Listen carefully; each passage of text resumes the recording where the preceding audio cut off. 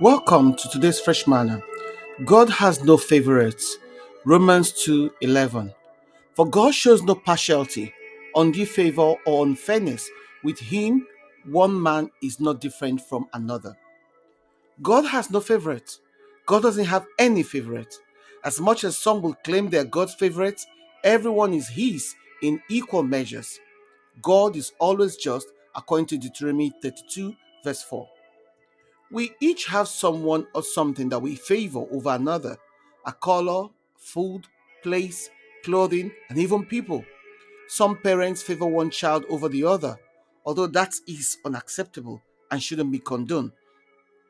The justice system should be pure, straight, and impartial, and should only punish those whom the weight of evidence condemns.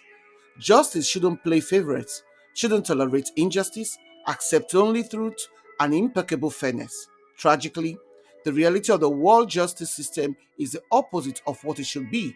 It's full of lies and half truth. It ignores real evidences and works with assumed guilt. It plays favoritism to those with deep pockets and high networks and grossly advances injustice. However, when we look at the kind of justice meted out in the modern world, we see a different picture.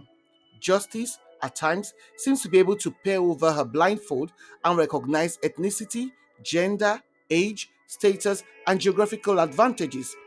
There is no doubt that there is a disproportionately high number of minorities who feel justice is sought from the wrong end, and her scale do seem weighed in favor of the wealthy, since the best lawyer money can buy is usually much more adept at persuading her that right is wrong and vice versa than a public defender fresh out of law school could ever do.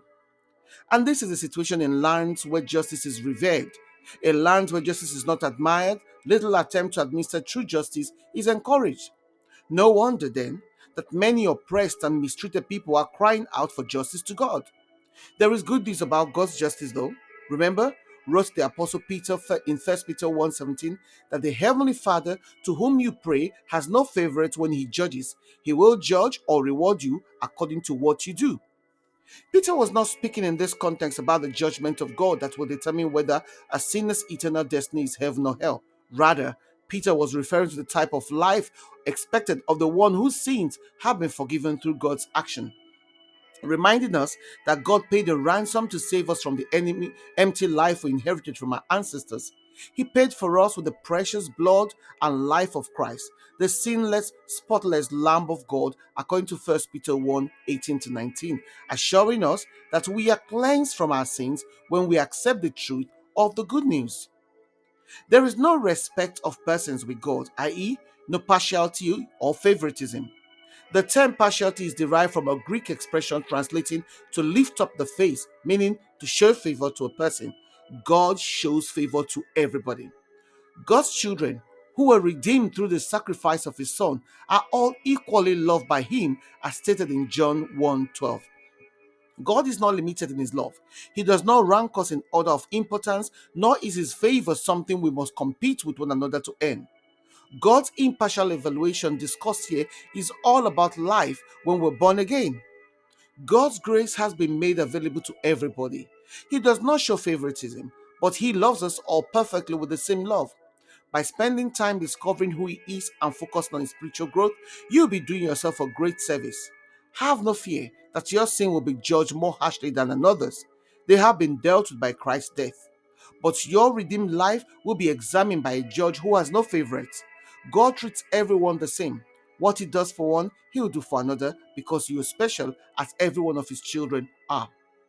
Our prayer then should be, Father, thank you for your promise that all things work together for the good to those who love you and are called according to your purpose. I am so grateful that I am yours. I love you and you've called me according to your purpose. In Jesus' name, amen. A message from our sponsor, Compassion Care. This is a Bible based counseling and therapy for women, families, children, and teens. For those hurting and needing confidential and compassionate ears, virtual shoulder to lean on, and gentle hands for guidance. Wherever you are in the world, if you need their services, get in touch on compassioncaring@outlook.com,